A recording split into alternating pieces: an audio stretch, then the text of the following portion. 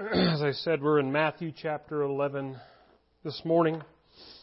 If you haven't turned there yet, I invite you to be turning there. I have a question for you to think about. How many times have you found yourself doing this? You're in a predicament with someone, and you stress, and you stress, and you stress, and then lo and behold, you finally catch up with them, talk to them face to face, and you find that all your stress was unfounded. All the heat dissipates rather quickly. All the beef that you thought was there either wasn't there, or if it was there, it was easily dealt with. I recently had an experience with a guy we'll name Larry, and I had begun to hear a lot of things about Larry and those close to him. A lot of things which gave me reason to believe that when Larry and I meet and have a discussion out, it's not going to be good at all. And I'm a thinker. I know that probably surprises you, but one of my biggest pet peeves is when someone says to me, I need to have a talk with you and let's plan for it.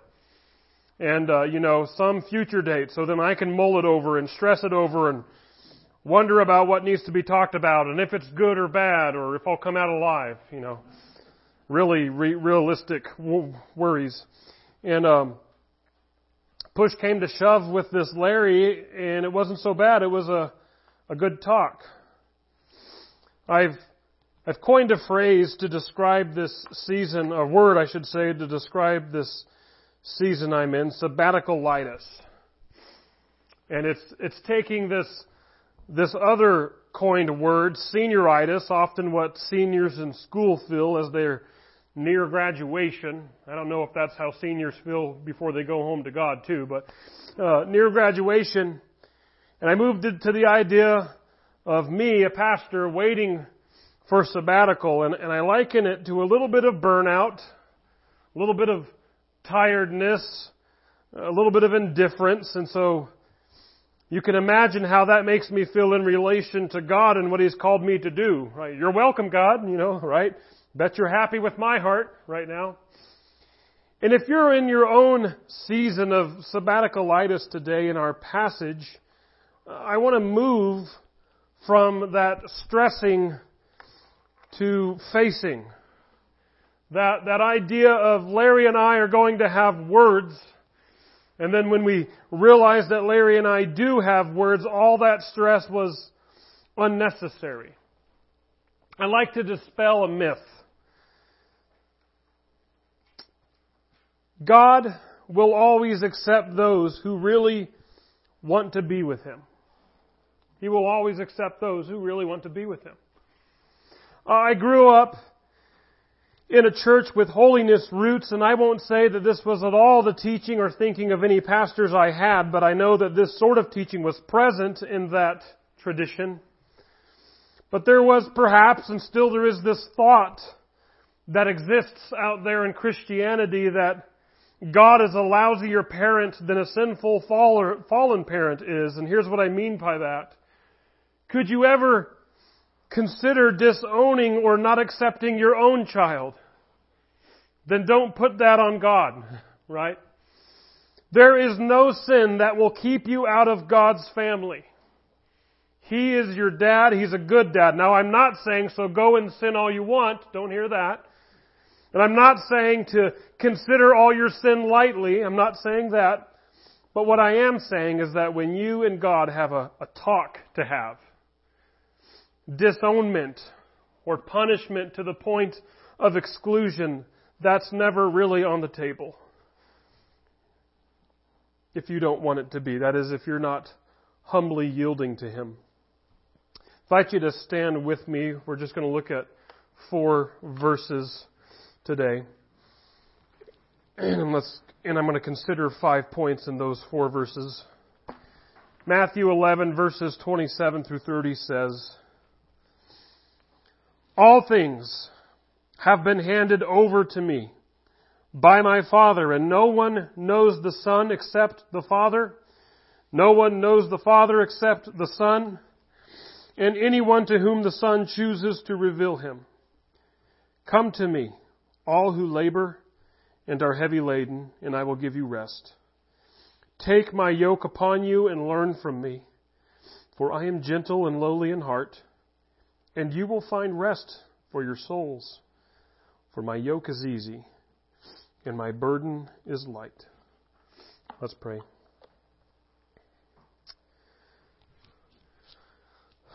Father, this is a passage, at least some of it we've heard quite often, likely. And if that's the case, I pray that we wouldn't let the familiarity of it rob us of its great meaning. I pray instead that you would open up these words to our hearts and minds, Holy Spirit, that you would unpack these words and give it to us as bread for the soul. I pray that we would have open hearts and ears and minds to receive your word. I pray against hard hearts that we would have soft hearts. Father, would you help us to respond accordingly?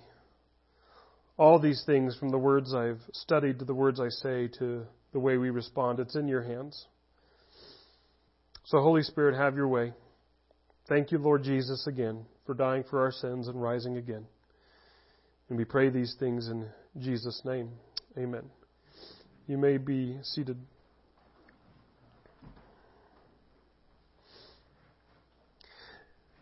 As I was saying, those of us who struggle with sabbaticalitis, burnout, or indifference, perhaps this distance from God. It's easy to feel distant when it feels like the world is maybe not in a good place. So we need to go from that stressing to facing. There's an interesting passage here in Matthew 11. Jesus gives one of those episodes that people really love, right? It's an episode of woes to unrepentant cities. Now, we fallen, judgmental human beings like to hear that woe almost like it's curses or punishment. But we conveniently skip over the unrepentant part. We just get upset at God just giving out woes, period. In Matthew 11, 21 and 22 gives this contrast saying, if Sodom and Gomorrah had seen what you're seeing, they would have repented, but you're not. And so the point is Jesus is not spewing out judgments to people who cannot help themselves. They can. It's called repentance. Accepting Jesus. Or can they? There is this interesting verse right here before verse 27 where Jesus prays to God, thanking Him for revealing these things, I'm assuming the gospel, to little children as opposed to the wise. And we'll get into that same sort of rhetoric in our own passage in verse 27.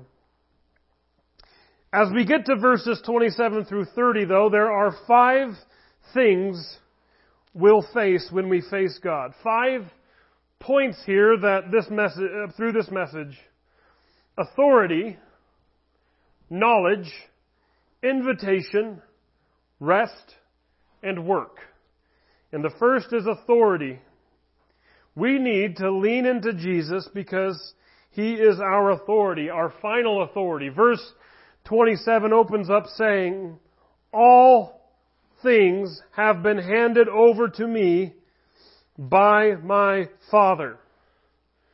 That's pretty authoritative right there. Jesus has been judging unrepentant cities. And then He has this little addition here, and He says, in essence, He has the authority not only to render judgment, but to execute it when He wills. America is great. Even now, it's still great. Liberty, freedoms that not everyone across the world enjoys, but sometimes liberty, freedom-loving people balk at authority.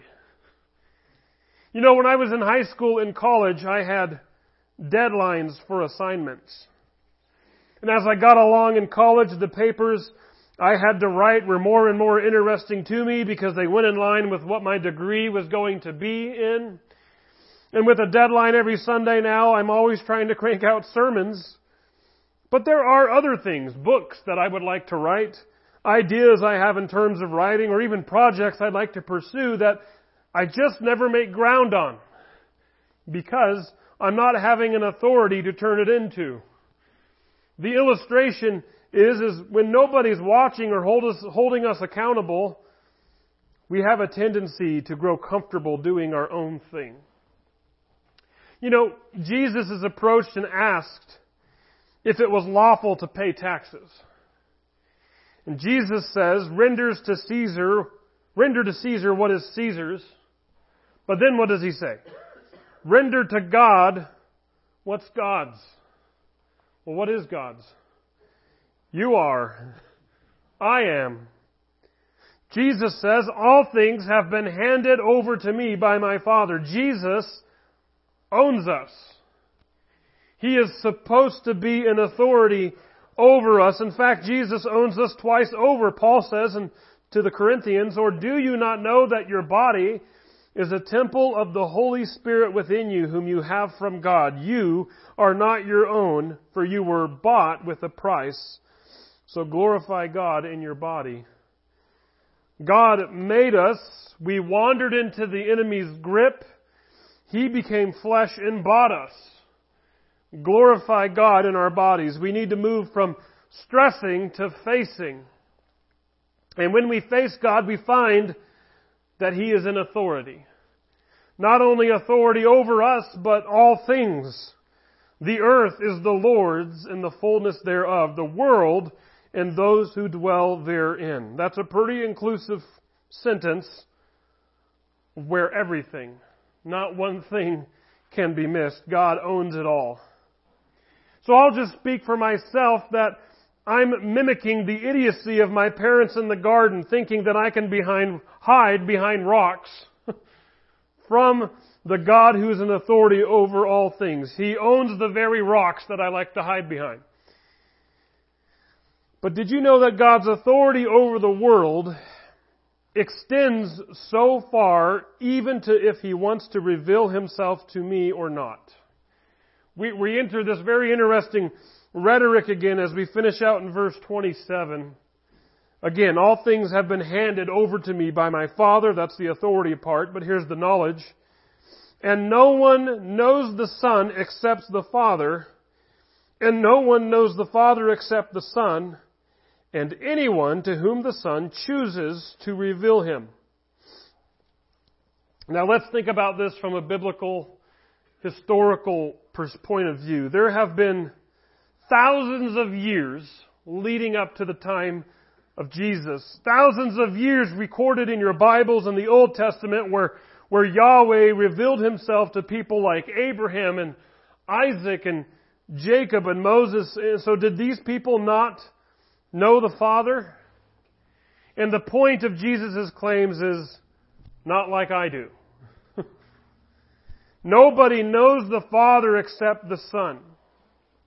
For Jews, or even us to be offended or question Jesus at His words, would be like if a citizen of Stites came to me, I'm picking on you, Joe, came to me and said, I know your dad. He was the postmaster at Stites for a couple of years. And if I said, you don't know him, but I know him, I would be right.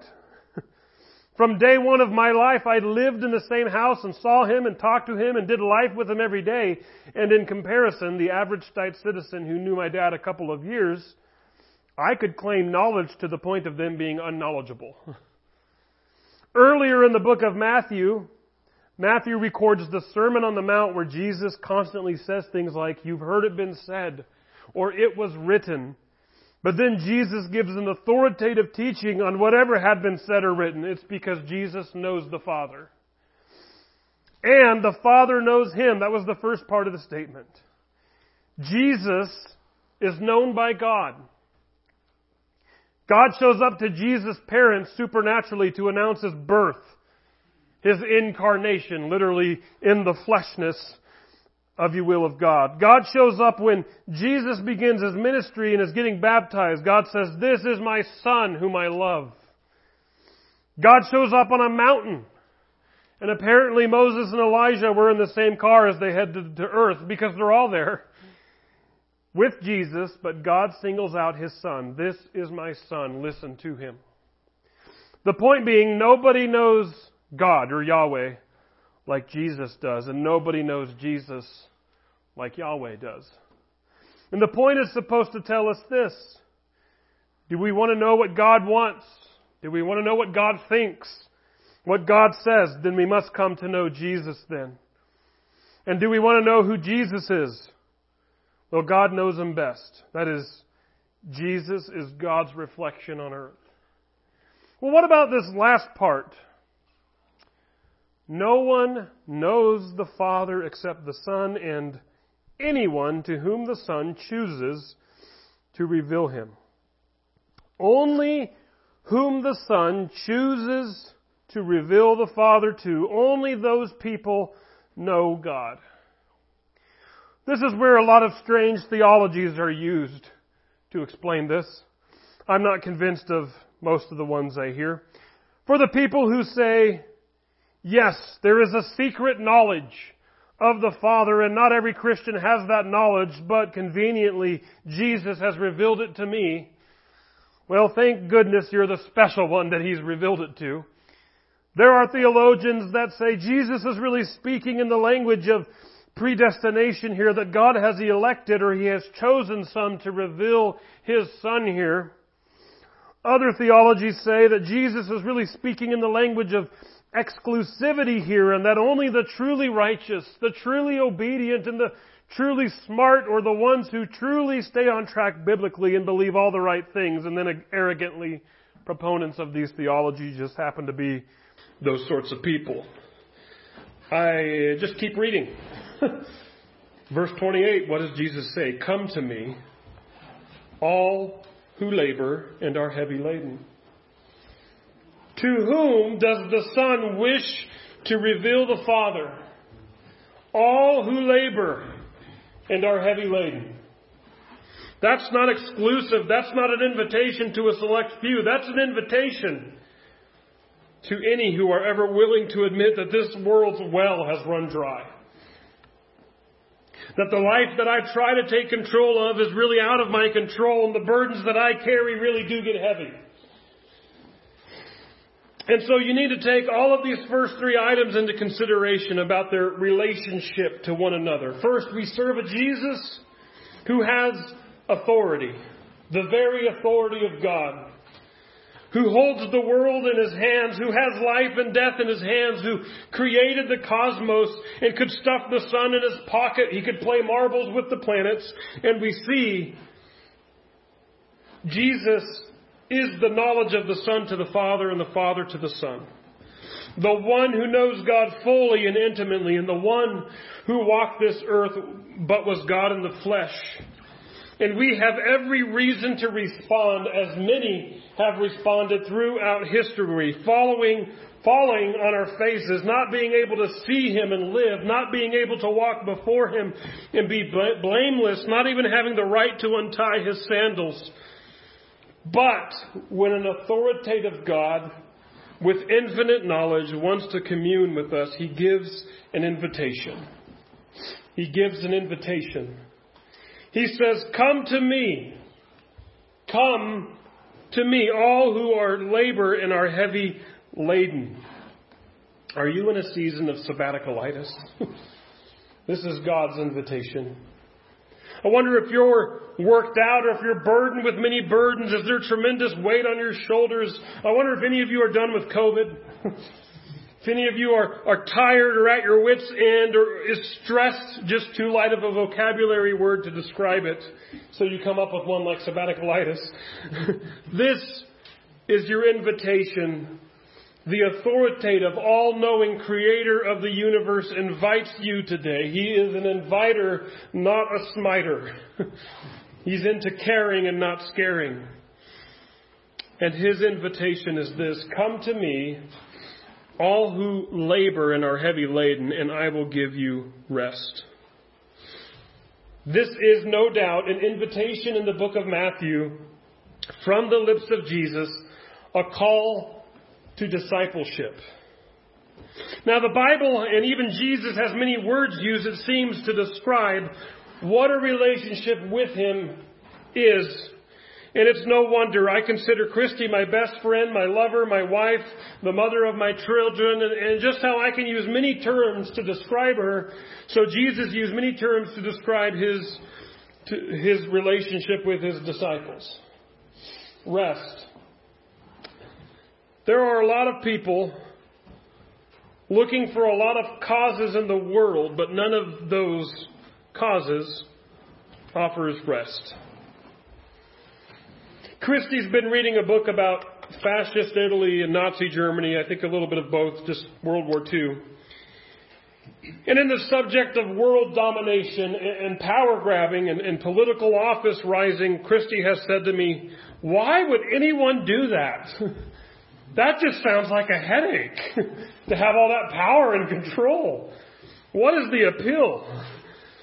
And I think there's some truth in that there are a lot of causes out there that ultimately appear to be grabbing power. I want to influence this. I want to change that. I want to make a mark, and I want to make some advances for this cause. Christian, there is an unstoppable force that's already doing that. His name is Jesus. And so let Jesus make His mark, and you can rest in what He's doing instead of strive for what someone or something or some other people are doing. I wonder if you're laboring for a different kingdom. I wonder if you're heavy laden with the concerns of a different kingdom. You don't have to be.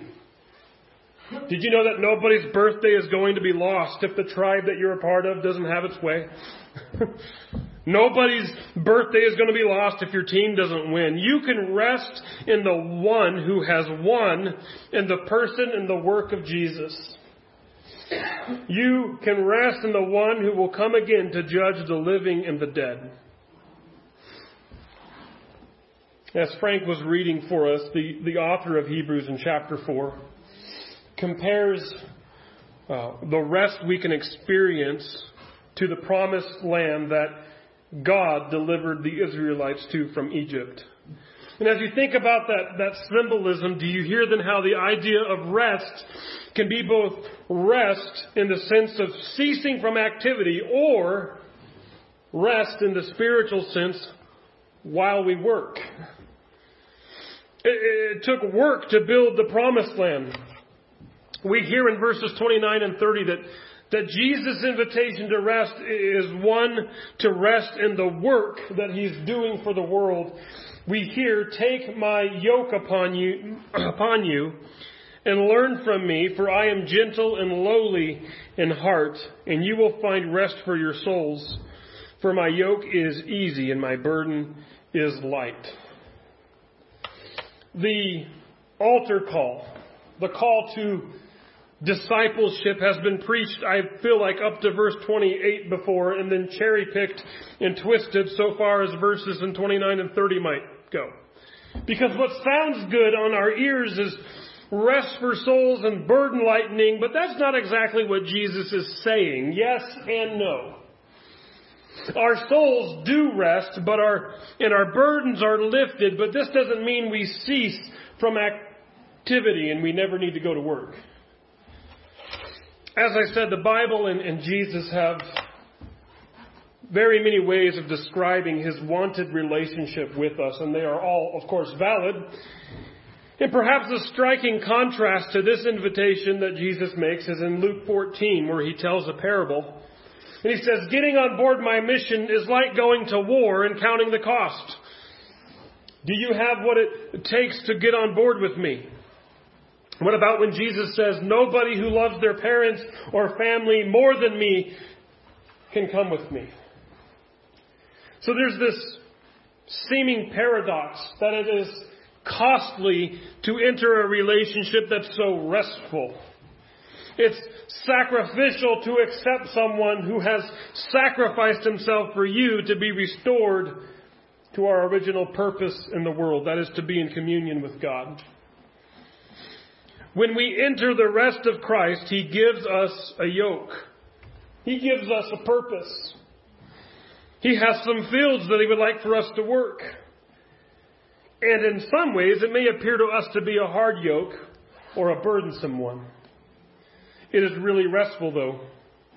Jesus says this in Matthew 19, 8 chapters later. There's a man who comes to Jesus and he just couldn't hack it.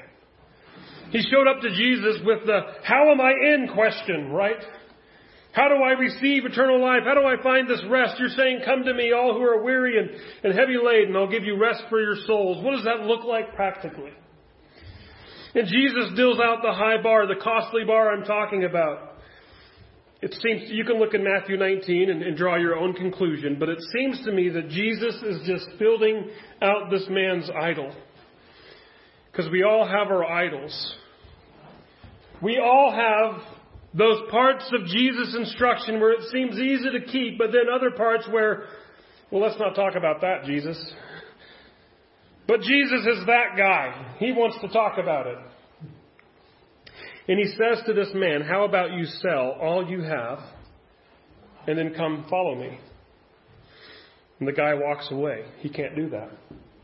He's secure, comfortable in his possessions. Again, I don't think the point of that passage is a prescription for every Christian to sell all their possessions, but I think it is a prescription for us to ask, what am I keeping back from God?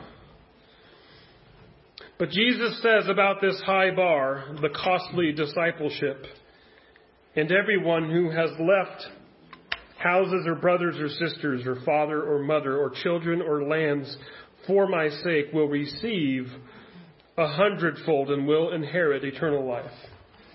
You know what that means? It's worth it. It's worth it. For the person who's really invested in Jesus, it's worth it. Now, there are those stories of used-to-be Christians who left the faith. What about them? Was it worth it for them? I think there are people who come to church and are hurt by the church and they never managed to meet Jesus in the process. But I want to talk about people who have a face-to-face encounter with the authoritative, all-knowing Father who invites people into His rest and His costly work. It's worth it. Sabbaticalitis, I wonder if you're beginning to appreciate more and more the idea from the Bible that this world is not my home.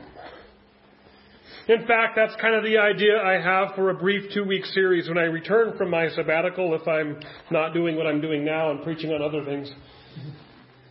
But I wonder if you have whatever you want to call it, sabbaticalitis, burnout, stress, I wonder if you just have this disillusionment or this disorienting of, is this really happening? Coupled with negative emotions around COVID or who's getting sick and who's dying and what junk am I dealing with. And I wonder if this is just a moment where the authoritative, all-knowing Father needs to come to your life, your heart again, and remind you of the invitation that you've already accepted to rest in Him and work for Him. I wonder if you need to hear that again today. If God says, you said yes, you're my son already, you're my daughter already, you're already in the house, but I find you sulking in the corner behind a newspaper a lot, right? This is your dad, and I'm inviting you again to rest in me, to work for me. What you read in the newspaper is a bunch of other teams vying for crumbling kingdoms, but my kingdom and my purposes and my will stand. I've won already, and I intend to win ultimately. Amen? Let's pray.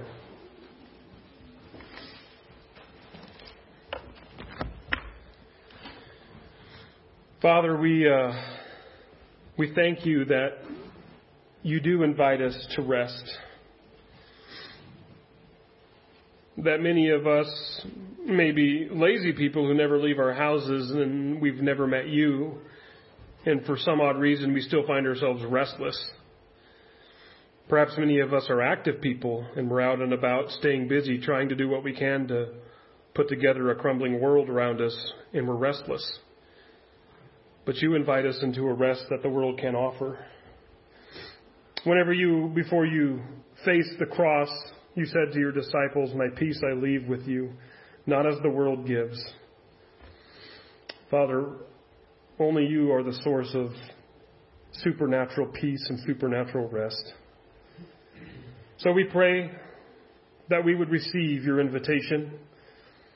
For those of us who have never accepted you, we pray to receive that invitation today, to become part of your kingdom, to enter into a relationship with you, to know that our sins that we have committed against you offend you, and also to know that you've sent your Son, though, to pay the price for that sin, that you were brutally crucified, that you experienced the pain and the death that we deserve for us.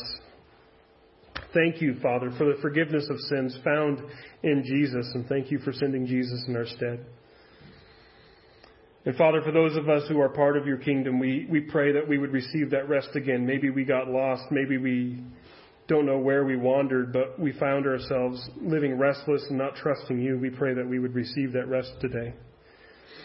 Thank you that you don't just forgive us of sins and leave us on our own, but you've given us the Holy Spirit. And Holy Spirit, we invite you to awaken our hearts and minds to be mindful of the things you tell us, and most of all, to be obedient to the things you tell us. We pray that you don't just give us directives or guidance for our lives that we all consider it's a good thought, but rather that we would yield, obey, and submit, because we find that you give us directives that helps us thrive. We thank you for that. We ask and we pray all these things in Jesus' name. Amen.